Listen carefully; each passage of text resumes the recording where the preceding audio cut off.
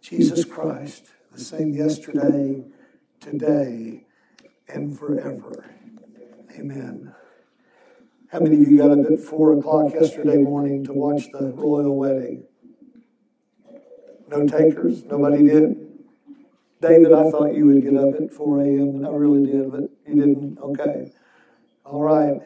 Well, ladies, the last prince has been taken until many years from now, and guess what? He's not your prince. God didn't write that into your story. He wrote someone else into your story, and he is the prince. She is the queen. But I've got some good news. Bigger than all of that happened yesterday and made all the news, dominated the news. God has written the king into your story.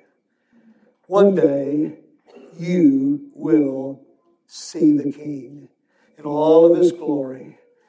And there will be a royal wedding such as has never been before. And when I see a wedding like that, I think, God, what must your wedding be like? When the bridegroom, the son, marries those who have trusted him, what must that be like? I have a bold prediction that 9 months to a year from now, the name Megan will be the most named girl, thank you, son, of any. That's a bold prediction, isn't it? We've already got a couple of Megans in our church, so we're way ahead of that, and we thank God for them. Well, I want you to turn to Psalm 139. We're going to do something a little bit different this morning, but the Lord laid upon my heart just to share with you the lessons that Kim and I have learned through this time. Couldn't have been a better song. Worship team through it all. It is well with me. We're going to start with Psalm 139. And this is not about me, it's about all of us. Every single one of us. Lord, you have searched me and known me. You know when I sit down and when I stand up. You understand my thoughts from far away. You observe my travels and my rest. You're aware of all my ways. Before a word is on my tongue, you know all about it, Lord. You have encircled me. In the King James it says, and I really like the King James there, you have hemmed me in. You're all around me. There's no place I can go that you're not aware of, and not only aware of, but you can work and move and guide and place me where you want me to be. You have encircled me. You have placed your hand on me. This wondrous knowledge is beyond me. It is lofty, and I am unable to reach it. Where can I go to escape your spirit? Where can I flee from your presence? If I go up to heaven, you're there. If I make my bed in Sheol or the grave, you're there. If I live at the eastern horizon or settle at the western limits, even there your hand will lead me. Your right hand will hold on to me. If I say, surely the darkness will hide me, and the light around me will be night. Even the darkness is not dark to you. The night shines like the day. Darkness and light are alike to you. For it was you who created my inward parts. You knit me together in my mother's womb. I will praise you because I have been remarkably and wondrously made. Your works are wondrous, and I know this very well. My bones are not hidden from you when I was made in secret. When I was formed in the depths of the earth, your eyes saw me when I was formless. All my days, listen to this, all my days were written in your book and planned before a single one of them began. God, how precious are your thoughts to me. How vast their sum is. If I counted them, they would outnumber the grains of sand. Did you get that? God's thoughts towards you and toward me are beyond counting. They are limitless. Why would God think of us? Why would God at any time have one single moment when he cast his gaze upon us and thought of us? Yet more than the sand of the sea, when I wake up, I'm still with you. 1 Thessalonians in the New Testament, Paul writes to the church of Thessalonians in 1 Thessalonians chapter 1 and verse 3. We ought to thank God always for you, brothers and sisters, and rightly so, since your faith is flourishing and the love each one of you has for one another is increasing. Reading from 2 Thessalonians chapter 1, verse 4. Therefore we ourselves boast about you among God's churches, about your perseverance and faith in all the persecutions and afflictions that you're enduring. It is clear evidence of God's righteous judgment, that you will be counted worthy of God's kingdom, for which you also are suffering. Paul writes there, and he commends the church of Thessalonica for what they're going through. We don't know exactly what trial or difficulty that they were walking through, but we know that they were navigating a very difficult time. And Paul commends them in that. Let me give you a couple of things, a couple of lessons that the Lord has taught Kim and I in this time. First of all, from my part, and I've been a pastor since I was 18. I started preaching when I was 13. I love the church. I love every church I've ever pastored. I love people that I pastored 40 years ago. They're still in my heart. I still pray for them. But I have gained a new appreciation, an unprecedented dependence on the family of God. Many people today take very lightly and casually the church. But the church is the bride of Christ. Those who love the Lord are a special people because God has written his name in their hearts. He sings over us. His banner over us is love for those who've been redeemed. The church is precious. And my dependence, Kim's dependence, even though there are many, many times we weren't even able to come because my immunity has been so low that I could not come for risk of taking a virus and setting back any hope of health. Paul talks about in 1 Thessalonians, he talks about a flourishing faith, an increasing love, and afflictions endured. In Philippians 2, 25 through 30, Paul talks about Epaphras, who was sick. He was a brother in Christ. He was a pastor and a preacher, and Paul highly commended him, but he was sick even unto death. And Paul there is telling about what God has done to raise him back up to health. Not only an unprecedented dependence on the family of God, and God's doing a work in Dayspring. I believe he's flourishing. I believe he's working in ways that we don't even know. God's always at work, and he's at work in thousands of ways that we don't even realize or understand or can see. And I believe one of those is a flourishing faith. I believe we're stronger, not weaker. I believe that we're increasing in love toward one another. I believe that with all my heart. And I believe that Dayspring, this church, is enduring this season very well. I believe that.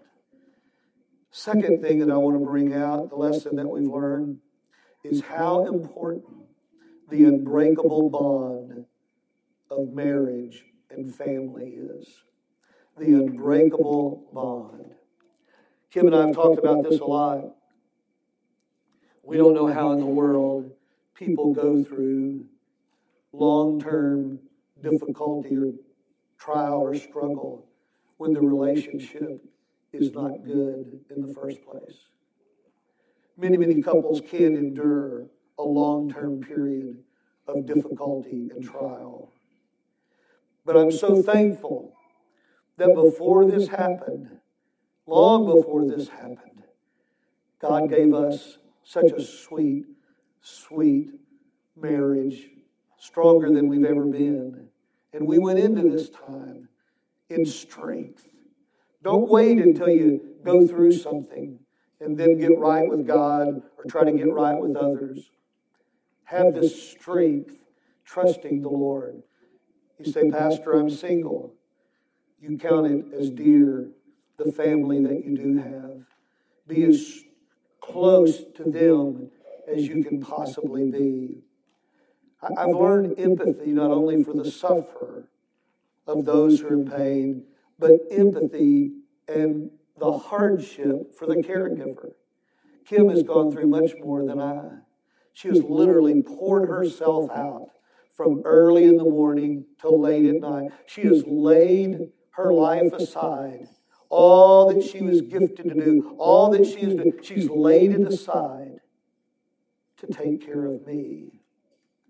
That's inexpressible to me. I can't find words for that. And I'm so thankful for her. Turn to 1 Peter chapter 3. 1 Peter chapter 3 and verse 7.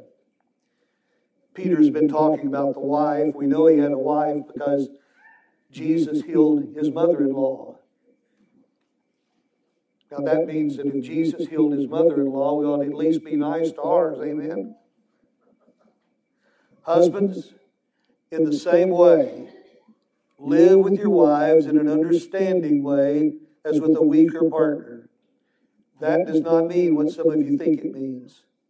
Your wife, in many ways, is smarter than you. Amen? Your wife, in many ways, is stronger than you are. Amen? Amen? It means she has needs that are particular and peculiar to women that we men sometimes don't understand. And we need to live in an understanding way. That means at times she will need our support and encouragement when we think everything's all right. There's no need to encourage, I'm fine. But we need to know our wives, and we need to read our wives and understand our wives in order that we can live with them in an understanding way. That's what Peter is saying. Showing them honor as co-heirs of the grace of life. I'm so thankful that Kim and I is going through this together. I couldn't think of anyone else that I would want to walk with me through this, to help me through this. Some of you are sad because you don't have anyone, or maybe because your relationship is not strong. You feel it wouldn't endure. Begin to cry out to God. Ask Him to strengthen you and to strengthen your walk with Him, and then to strengthen your wife. If you're single, ask God to give you such a relationship with Christ and with your family and those that you love, that it'll be unbreakable. And when times of difficulty come, you will not be shaken. You can sing, it is well, it is well. Showing them honor as co-heirs of the grace of life, so that your prayers will not be hindered.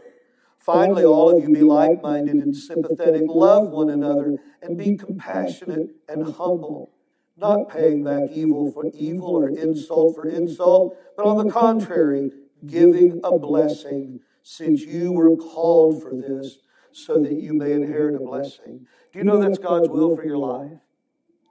You were called to be a blessing.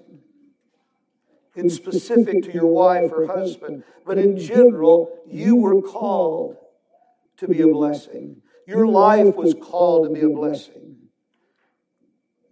Mercy and grace is to follow you wherever you go. And I am so grateful for this unbreakable bond. The third thing that the Lord has taught me, this has been a hard one, really hard, is And I hope that you can apply some of these. You don't have to get sick to apply the Word to your life. You don't have to wait till something goes terribly wrong and then say, well, I really need to get right with the Lord and strong in the Word. This has been an unrelenting, almost daily assault on my pride. I cannot tell you the humiliation. I cannot count the times when God has humbled me. I'm one of those, and you know me, some of you have known me for 20 plus years. And I didn't realize this and wouldn't want to admit it, but I was proud that I was humble. I don't know if you can be that way, but I think that I was. I thought I couldn't get any more humble than I am. How can I get any more humble? But I want to tell you, humility and humiliation has walked with me every step of the way. When an 85-year-old man says, here, let me get the door for you, that's humbling. When women are hurrying to get a door for you, and you've done that all your life, that's humbling. That's low on the scale of humiliation. I couldn't tell you, and even if you came up to me and said, preacher, whisper to me, what's your worst humiliation? I couldn't say it. I couldn't tell you. Humiliation and humbling has walked with me through this whole way. Turn to Philippians, if you would. Philippians chapter 2, verses 1 through 5.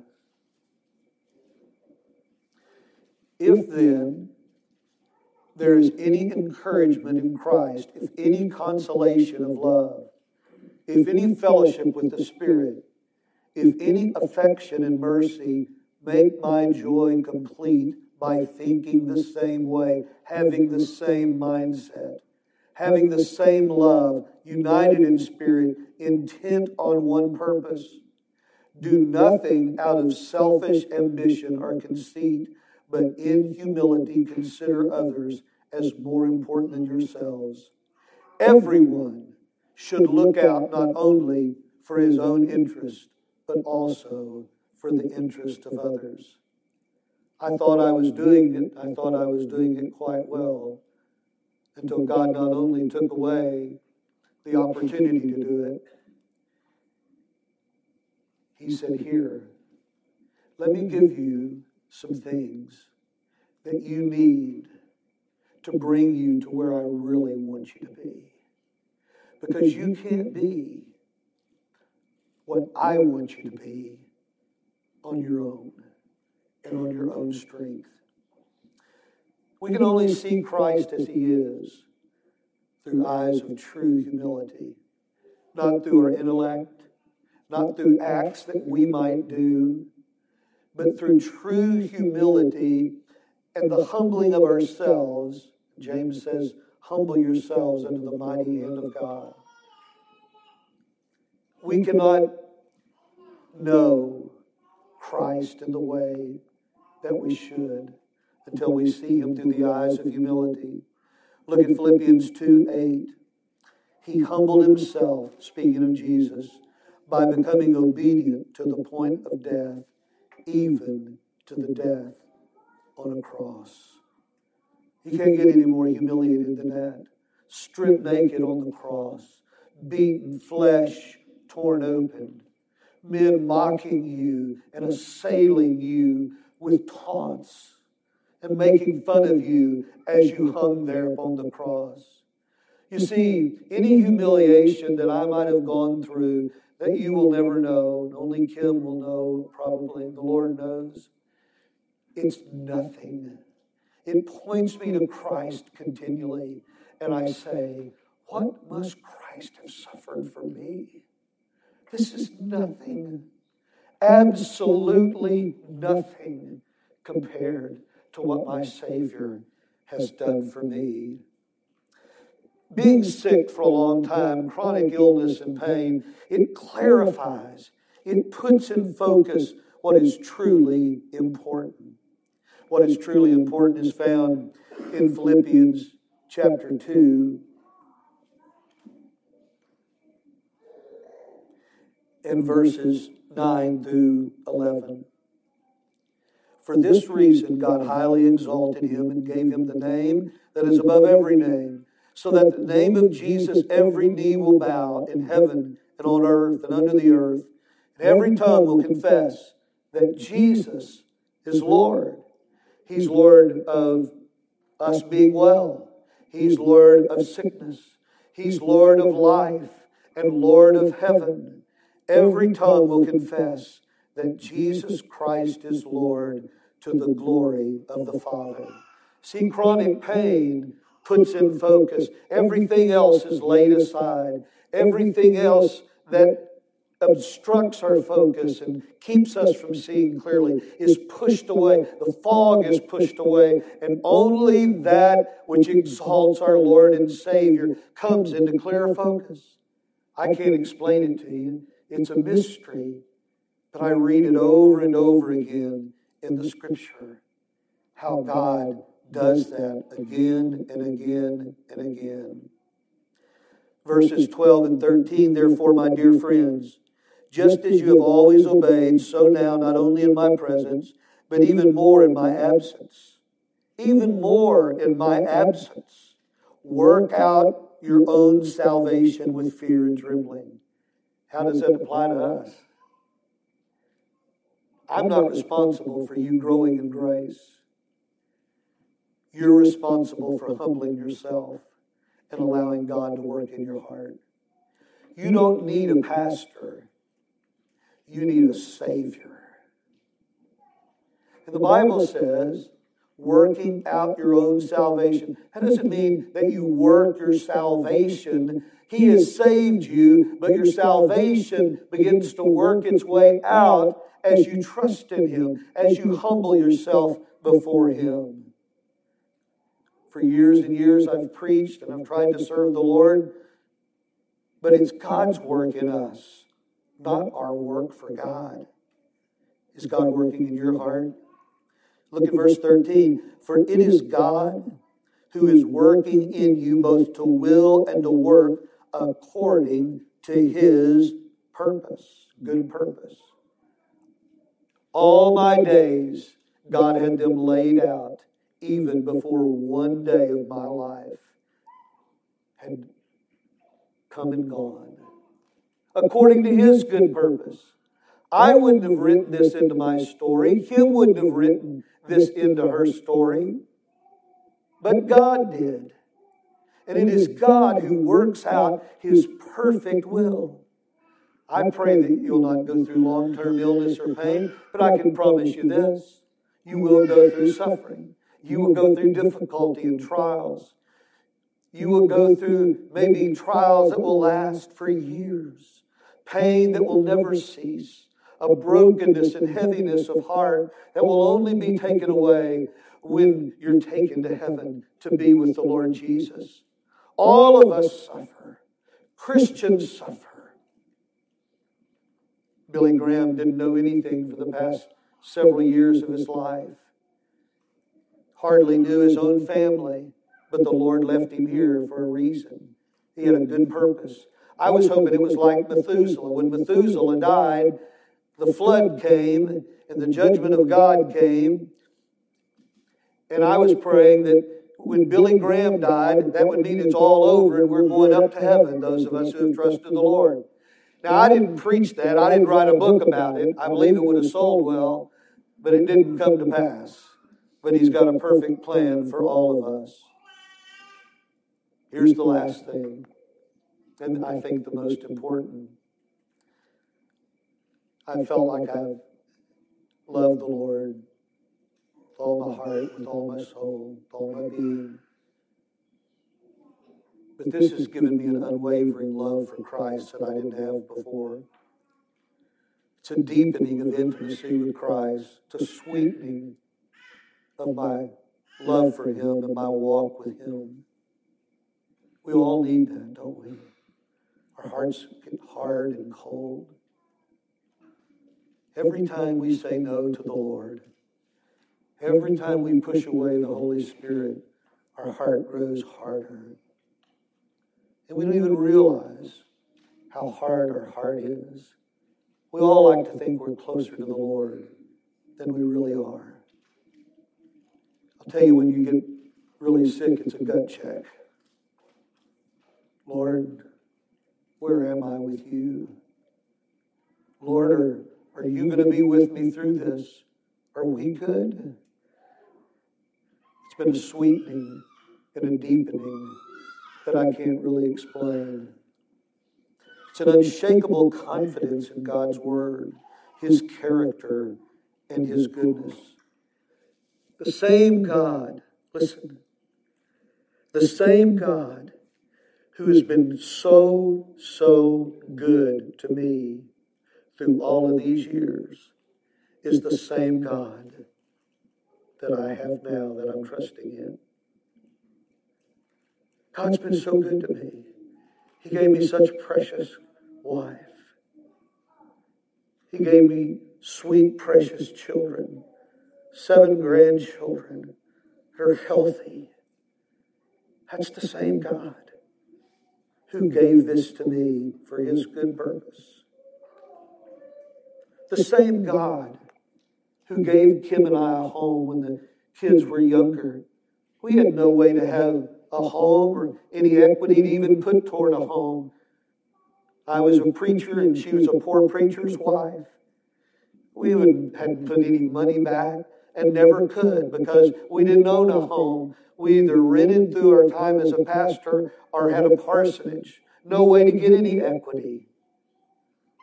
God put it on the heart of some of you precious people to build Kim and I a home. God flooded us with free materials. Kim would do things like praying for tile. Not Kyle, we did pray for you, but praying for tile. And then she would go to the tile place and they would say, here's this. No. What I want is the tile that has been out of date and you really can't sell. And they would say, I got some back here. It'd be exactly what she needed. I can't tell you how many times God was so good in providing materials and providing labor. And even now, He's providing help that I can't do in maintaining. Some of you have been doing that, but I want you to know the same God who has been so good is the God that I trust now. My confidence is unshaken. His character, His goodness is the same. God even brought a dog into our life. We didn't want one. Just showed up one day. It's not my dog. I didn't count that as the goodness of God, but it is. It's Kim's dog. Now God has brought guineas into our lives. Because if a tick bit me, I'd be a goner. That's a whole other story. Only cost about $5,000 to build a guinea coop. We didn't know that. I think I'd rather have the ticks. I don't know. Brian, I think of, when I see those guineas, I think of Kristen having that wreck. Turned her car over there on walkway because of some guinea pigs ran across the road. I said, what? Guinea pigs? And you said, that's what she said. It was really guinea hens, but she said guinea pigs. We'll close with this. In 2 Corinthians 10, verses 1 and 2, it talks about the gentleness and the meekness of Christ. I've come to know the Lord Jesus in a way that I have never known Him. It may be the medication, but I've cried more than I've ever cried. Maybe the pain. But the pain always turns me to the cross. The pain always causes me to cry out to the Lord. And you know what, Abby? The Lord is so gentle and so tender. I have empathy like I never had. My heart is softened like it's never been. Let me tell you one more thing that's a little funny about it. Women, I have a new appreciation for you. I've put on 70 pounds since they've had me on steroids for months. I don't know how you carry a baby. I just really, especially twins, Melissa, I can't reach places that I should be able to reach. I can't bend over. It's been humiliating. And I'm not going to get anything out of it. At least you get a baby out of it when you're pregnant. I love you guys more than I can say.